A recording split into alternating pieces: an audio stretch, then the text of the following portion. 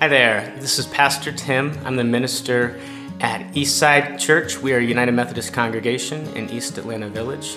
We seek to be creative, historic, and inclusive. And we are thrilled that you found our podcast. If you'd like to learn more about our church community, you can visit us at www.eastsideatl.org. We, believe it or not, have come to week 10 of a teaching series that we've been living into since the latter part of the summer that we have named Aspire. And the entirety of the sermon series is really rooted in this sort of basic idea, claim, faith claim that we as people of the book, of the scriptures, Old and New Testament, that we believe that we as the human race collectively and as individuals are made, are crafted in the image of God. We are made in the image of the Maker, and as such, we believe that we look to God as God is depicted to us in our tradition to understand who it is that God seeks and desires us to aspire to become. We began with God as triune community from which kind of bubbled forth this God of dreaming of what could be, and then a God who created a world, built it out, and created human beings. And even when human beings sort of went awry and took the story to the dark end or to the dark chapter that it enters into, God is resilient. God does not cut and run. God doesn't just choose to sort of start over, but God invests with the people of Abraham. God is faithful. We see God as healer. We see God as the God who sets the table, who paves the way, who is always going before us, creating and setting the place for the next right thing for us to do and to be. And all of these realities we see to be our aspirations as a people who follow after the Christ. And this morning we come to the theme of hope. Our belief that as a people of faith, at sort of ground level, it's sort of the most basic, fundamental, foundational reality, like our hope is rooted in God. Sounds obvious, but sometimes existentially we don't say it or believe it or lean into it. But we believe that God is good and that God is love and that God has made each of us for forever life with God in goodness. And because of that, no matter how dark things get, no matter how crazy 2020 unfolds before us, we continue to be anchored and to anchor one another, and we're going to get to that, to anchor one another in this claim, this belief, this fundamental reality that together we hold that God is good, God is love, and God will be, and we will be with God, and all will be well. This morning, to enter into this idea, this aspiring theme of our call to be hope bearers in our lives and in the world, we're going to take a look at a reading from the Apostle Paul's letter to the ancient church in the city of Corinth. The second letter, Paul uses a metaphor within this text that is quite profound and is really fascinating as you kind of dive deeper into how the Corinthian church may have heard this metaphor, as Paul just kind of almost whimsically drops it and then continues to move along in his train of thought. So, friends, I invite you now to embrace a posture of receptivity. And as I read from Holy Scripture, I invite you to listen for the word of God for us today.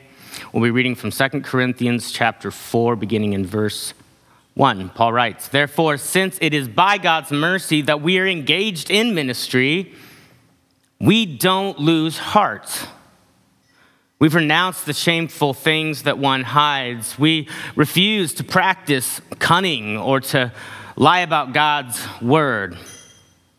But by the open statement of the truth, we commend ourselves to the conscience of everyone in the sight of God.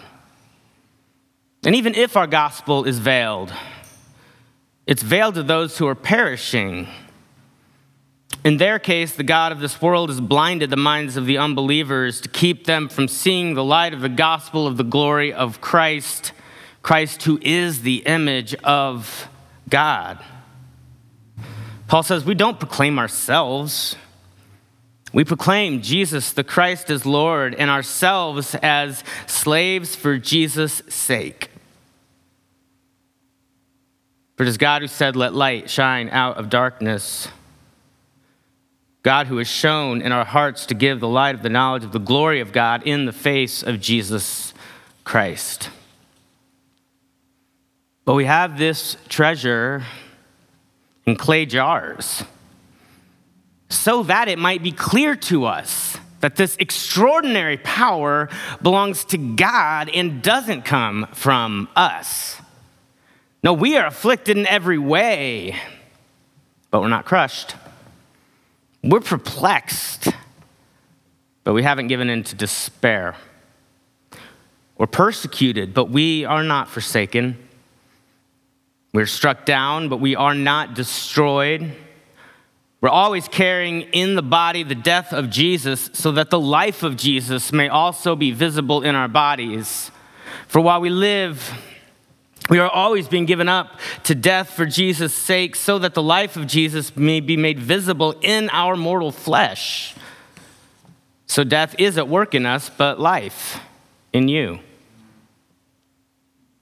Just as we have the same spirit of faith that is in accordance with Scripture, I believe, and so I spoke, we also believe, and so we speak, because we know that the one who raised the Lord Jesus will raise us also with Jesus and will bring us with you into his presence. Everything is for your sake. So the grace, as it extends to more and more and more people, may increase more and more and more the thanksgiving to the glory of God. So Paul writes to this ancient church in the midst of his own suffering and trials. So we do not lose heart. Even though our outer nature is wasting away, our inner nature is being renewed day by day. For this slight, momentary affliction is preparing us for an eternal weight of glory beyond all measure, that you can't even measure. Because we look not at what can be seen, but what cannot be seen. For what can be seen is temporary, but what cannot be seen is the eternal. We don't proclaim ourselves. We proclaim Jesus the Christ as Lord, and ourselves as your slaves for Jesus' sake. Friends, the word of God for us, the people of God. Thanks be to God. Please pray with me. Holy One, God who was before there was a was to even reflect on, God who shall be far and beyond anything we can imagine. Reveal yourself to each and every one of us in this time now. Give us open hearts to receive, give us ears to hear. And may your word, your truth transform us, move us, shake us, empower us. God, take these words that I prepared and may they be your word for your people in this time. And I ask, God, that you would speak through them and where necessary in spite of me. And God, I pray that as I preach and as we engage together, that the words of my mouth and the collective meditations of all of our hearts across this digital landscape would all indeed be found good, right, pleasing, and acceptable in your sight. God, a rock, God, a redeemer, God, our Savior, God, who is our hope. In the name of the Christ, we pray, and everyone typed, amen.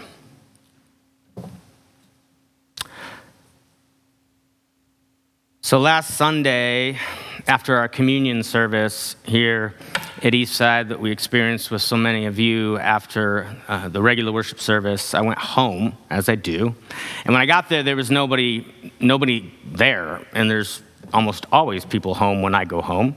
So I picked up my phone and I called my wife and I said, hey, just got here and nobody's in the house and the alarm's set. What's up? And she goes on to tell me what to you all is going to sound like the most mundane thing in the world, but was actually really exciting for me. She said, I'm going to pick up some free glassware down the street that I heard about on one of the Facebook yard sale groups that I am a part of.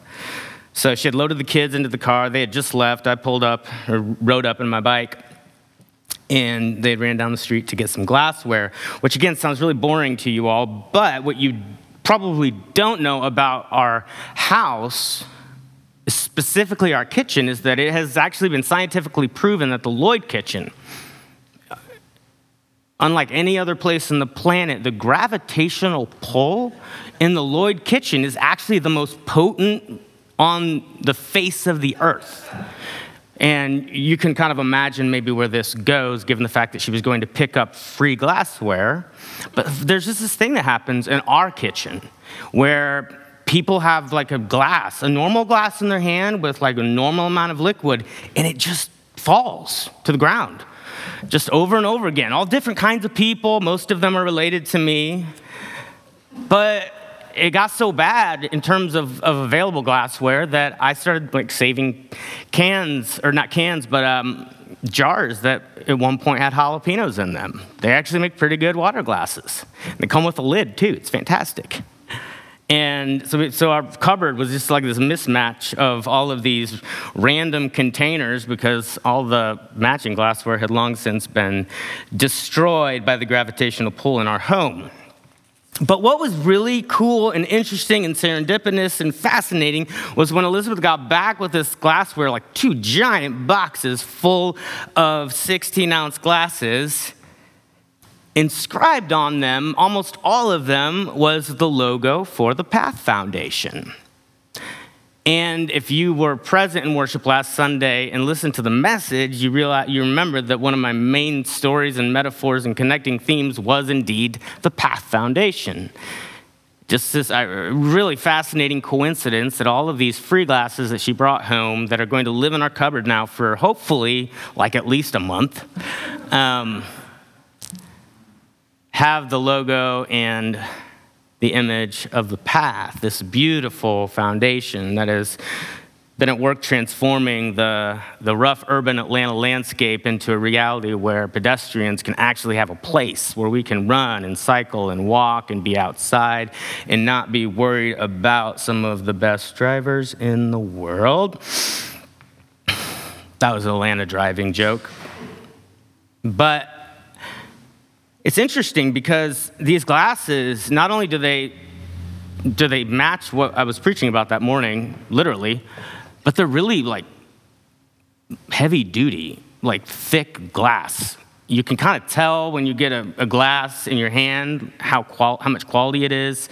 And these are weighty glasses. And you can just kind of feel that these glasses might actually be able to sustain the insane gravitational pull in the Lloyd kitchen. They might make it if they fall to the ground. They might just bounce right back up and land back in my hand. I don't know. I haven't tried it, but I'm sure my kids will soon.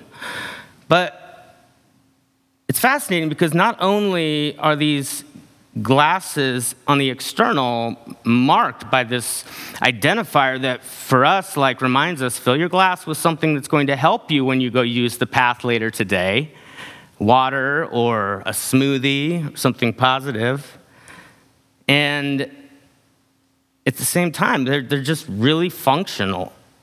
So they inspire by their exterior and encourage health, wholeness, and well-being, and they're super functional.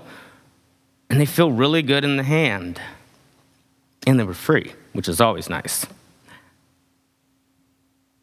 I begin here this morning because in our text this morning, the Apostle Paul, he speaks to crafted containers. Right in the middle of our reading, he speaks to clay pots. And in so doing, and kind of around the theme of these clay vessels that Paul speaks of, he speaks to these huge truths about his ministry and his work with not only the Corinthian church, but churches spread across the ancient world. And he speaks to this reality that Paul's not flashy. They say he's not really a great speaker. His presence wasn't terribly imposing or impressive. But Paul's bigger point in our text this morning is that all of us in our baptisms, in our allegiance to the Christ, have undergone this kind of complete transformation. We were something, and now we are something new. We're a new identity, a new reality. We're living into a new way.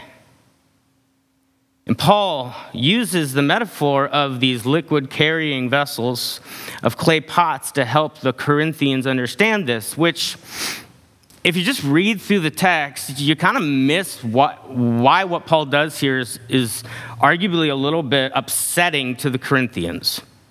Because Paul doesn't unpack the metaphor. He just drops the image of these sort of earthen vessels, these clay pots, right in the middle, and then keeps moving. But he's talking to the Corinthians, and you have to remember that the Corinthians lived in Corinth. And Corinth was pretty well known for their pottery. But not just like Rubbermaid, pottery that's really strong and that you can use to put stuff away in the refrigerator. We're talking about like ornate China-style pottery. It's not just functional glasses, but like maybe they were functional, but they were beautiful. They were covered in artistic craftsmanship. Corinth had not just plain clay, eating and drinking utensils. They had ornate pieces of art. So when they imagined pottery, they imagined beauty and aesthetics. And Paul knows this.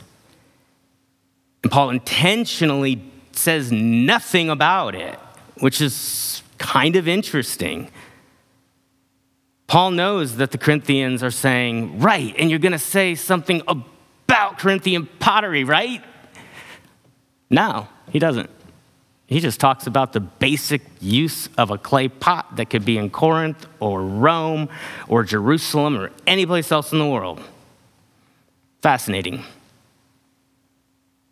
Because in the Corinthian mind, the first step was, of course, you make the pottery, and then, of course, you put it in the oven, and you fire it, and you harden it, and then comes the fun, right? That's when we pull the paints out, and we create this functional piece of art that tells a story, not just has the ability to transfer beverage or food. But no, Paul uses pottery in this very crude way, almost defensive way. And he does it on purpose because Paul knows that the Corinthians, they're a culture, they're a people who they were pretty caught up in externals. They really appreciated beauty, and they appreciated art and artistry and magnificence and exterior wonder. They appreciated the externals. And I don't know that it's too big of a jump to say maybe the world that we're growing up in, that our kids are growing up in, or the world of Instagram and the world of so much imagery and photography and YouTube and all of this visual, is it a world that also values and maybe arguably overvalues the external, from makeup to clothes to cars to homes to exterior, to how we craft our social media profiles and untag or delete photos we don't like of ourselves on the internet?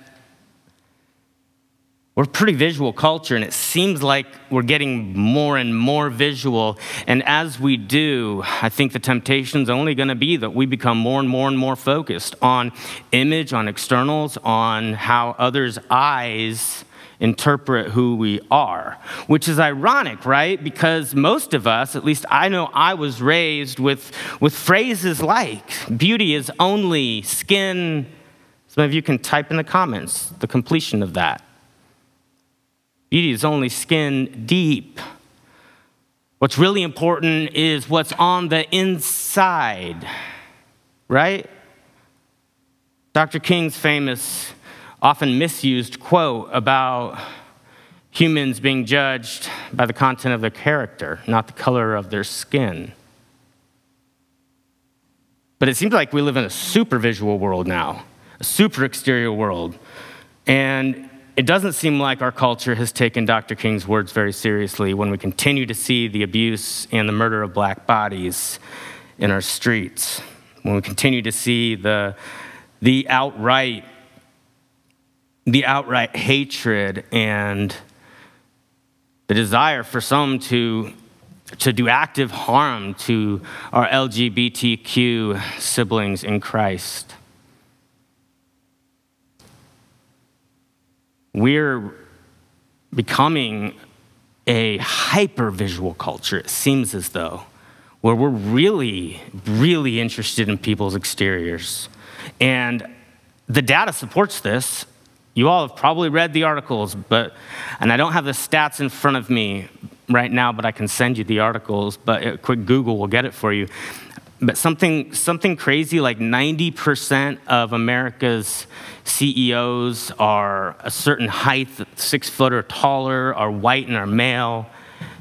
The stats are just absolutely incredible when you look at the exteriors and how they impact people's incomes.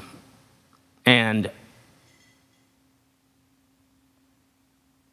it doesn't seem like we're making progress in this direction since Dr. King's famously misused quote, or often misused quote. It seems like we are almost going the other direction, becoming a more visual, more exterior society. And that seems to be who Paul was dealing with the Corinthians when he mentions pottery and doesn't even bother to talk about the incredible ornate craftsmanship for which the Corinthians' pottery was known, because Paul doesn't, I don't know, maybe he doesn't care.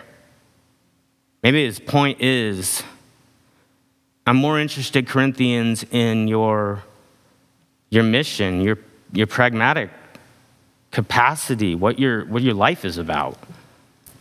Maybe he's not interested in the ornate beauty of the Corinthians' exterior. Maybe he isn't concerned with skin tone or one's identified gender or height or weight or nation of origin. Maybe Paul isn't interested in age or perceived class, socioeconomics. Maybe because Paul knows that for the Corinthians, a huge stumbling block is their obsession with externals, with aesthetics. And Paul wants them to reorient as a people baptized into the way of Christ, as a people who understand that it's our souls, it is our hearts, it is our interior world. These are things that we're taught in kindergarten, but somehow you look at the adult world and it's like we're all operating as a bunch of kindergartners or more like middle schoolers out in the playground, right? It's crazy. It doesn't make any sense, but it's still the case. History just seems to be repeating itself in our world today. But Paul wants the Corinthians to reorient and to re-examine their identity. He says, yes, you are clay, you are vessels, and your primary call and mission is to be bearers of the Christ, and as bearers of the Christ, you are bearers of hope in this world. Because here's the thing, if I'm out at a restaurant and I'm there for breakfast and I order coffee, and the waitress comes up and says, I'm really sorry, but we don't have any clean mugs. In fact, we don't have any mugs at all. We have plenty of coffee, but I can't bring it to you. And you see them bring out, a tray full of ice water to someone else. You say, I'll take my coffee in a plastic cup. I don't mind, right? I'll take the right beverage in the wrong cup rather than not have my coffee with breakfast, which is kind of what Paul's saying. A vessel is a vessel is a vessel, no matter how pretty or not it is on the outside. Functionally and pragmatically, it can carry the love of the Christ and hope of the world into the world. It didn't cause us to keep those glasses that Elizabeth got for free because they said the Path Foundation on them, but it sure was a nice addition. Paul is saying, you are vessels who have been baptized and recrafted and reforged, and now you have the capacity in this life to bear the weight of the eternal right now. Hope bearers. Maybe I should have titled the sermon Vessels of Hope, but I like the language of bearing because bearing implies capacity and weight, and the whole text ends with Paul talking about what? But the weight of the eternal. And he's saying, but it's coming to bear now in the present. And you as the people of God, you have the gift, the calling, the capacity, the mission, the ability to be bearers of the weight of glory right now for one another and for this really, really hurting world. As I thought about this a lot throughout the past week, and I've preached on hope before, and it was hitting me differently this week as I was thinking about the idea that hope is hope is hope is hope is hope. Okay, like, give me a 20-ounce glass of hope, or give me a drop of hope. But like, hope is hope, and we need it, and the world needs it now, and I will take a drop of hope over just about anything else, of real Christian, substantial, weighty hope that God is good and God is love and God is eternal and God has plans and we are forever. And while this temporal reality right now might seem impossible, God is in front of it, God is behind it, God is in the middle of it, and we're gonna get through it. And we have forever together. We don't ask for a 20-ounce of hope or a gallon of hope. No, we just ask for it in whatever form it will come to us, however much we can get or however little we can get. Paul's point was that you all are vessels with the capacity to bring hope to one another in the church, and you have capacity to bring hope into this world. As baptized followers of the Christ, you have been forged as vessels with capacity. And that's why Paul goes on, like right after he talks about the pots, to say all the stuff that he and his companions have been going through. He's like, we've been beaten up, but we're not crushed. That's like pottery language, crushed. We've been dropped, but we didn't shatter. We've been thrown against the wall, but we are still able to carry. Corinthians, you are like strong, functional clay pots that can be dropped and can be picked back up. You can be beat up by this world and can go back out. You can do 2020 with a smile on your face some of the time. Paul's making, friends, an argument here for a collective mission and vocation and capacity that all of us have as people of Christ, as followers in the way. And Paul says here, nothing. Notice, he doesn't say anything here about gender or skin color or height or age or your nation of origin or how much you do or don't weigh. He doesn't speak to your ableness. No. Paul here, he's arguing that we're all equal and that we're all vessels and we can all carry hope to one another into this world. And hope, it doesn't come in measured quantities. It's just, I'll take a drop. I'll take as much as I can get. The world would be foolish to trade a 20-ounce vessel of something else when they could have a drop of true, embodied, weighty Christian hope from another human being on this planet. And the huge message of the gospel and of our Christian faith is that in our beautiful, grand diversity of the exteriors of our bodies are masterpieces, they're wondrous realities. But we also share in common, even in all the diversity of our bodies, this capacity to bear hope to the other humans on this planet in our lives, to one another. Babies, friends, babies who have no self-awareness, who are not even self-conscious really yet, they bear hope. They just, by their being, bear hope. Folks on the edge of transition in hospice care, to those who are visiting, they can bear hope. Moms who are pulling their hair out, losing their minds, and dads doing virtual learning with their children, they can bear hope to their kids, to the teacher. A word of encouragement to a worn-out teacher a month and a half in.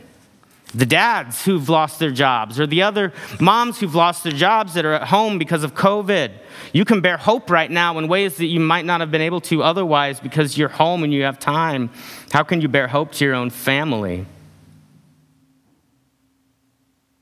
The Corinthians, Their city made beautiful pottery with beautiful exteriors, but Paul's not interested in that because he wants us all to know that, yes, you may be beautiful on the outside, but you all have in common as followers of Christ, forged in baptism, the capacity to be vessels of hope. It doesn't matter what gender identity you assign to. It doesn't matter what your nation of origin is, what your skin tone is, what your political leanings are, what your socioeconomics are. Paul's not really interested in that right now. His point is that the world is really thirsty, and all of you have the capacity to carry a glass, to be the glass that God has made you to be.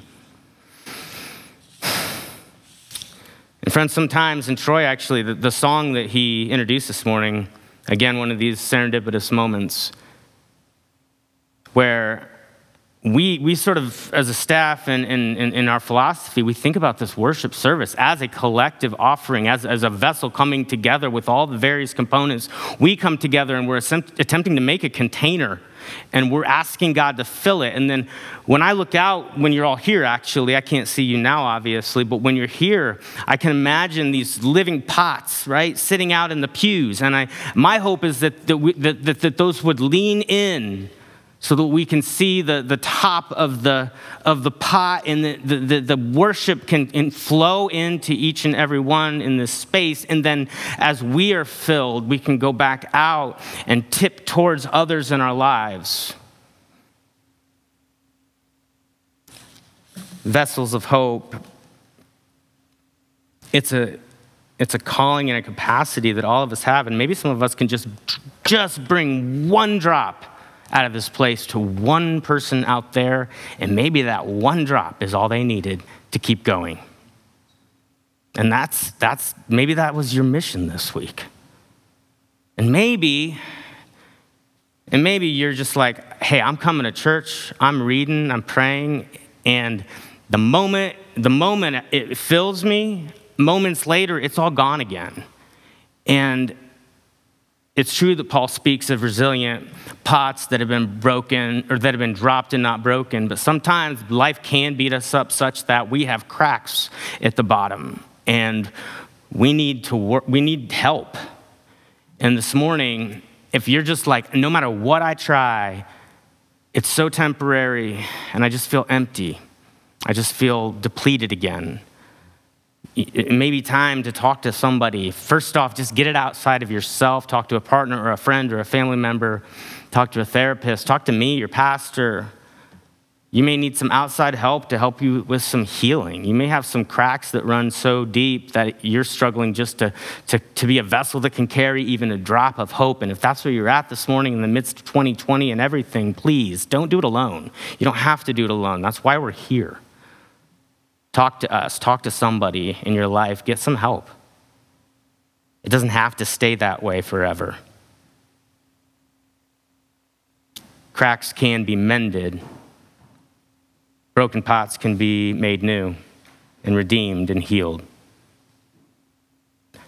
So friends, I pray that as we continue on in this strange and challenging year, as many of us are tired, I pray that we don't lose sight of the fact that in our baptisms, we have been forged as vessels of hope, and we get to be that for one another. We get to be that for this world, but we got to fill, and we have to go out and find those ways to be that vessel to those in our lives. So in the name of God, the Creator, the Sustainer, the Redeemer, I pray that it would be so with all of us. Amen and amen. Well, we hope that you've enjoyed this week's message, and we look forward to seeing you soon. If you listen from afar and you would like to support the work that we are doing in East Atlanta and on Atlanta's East Side, you can visit our website, www.eastsideatl.org, and find our giving portal there.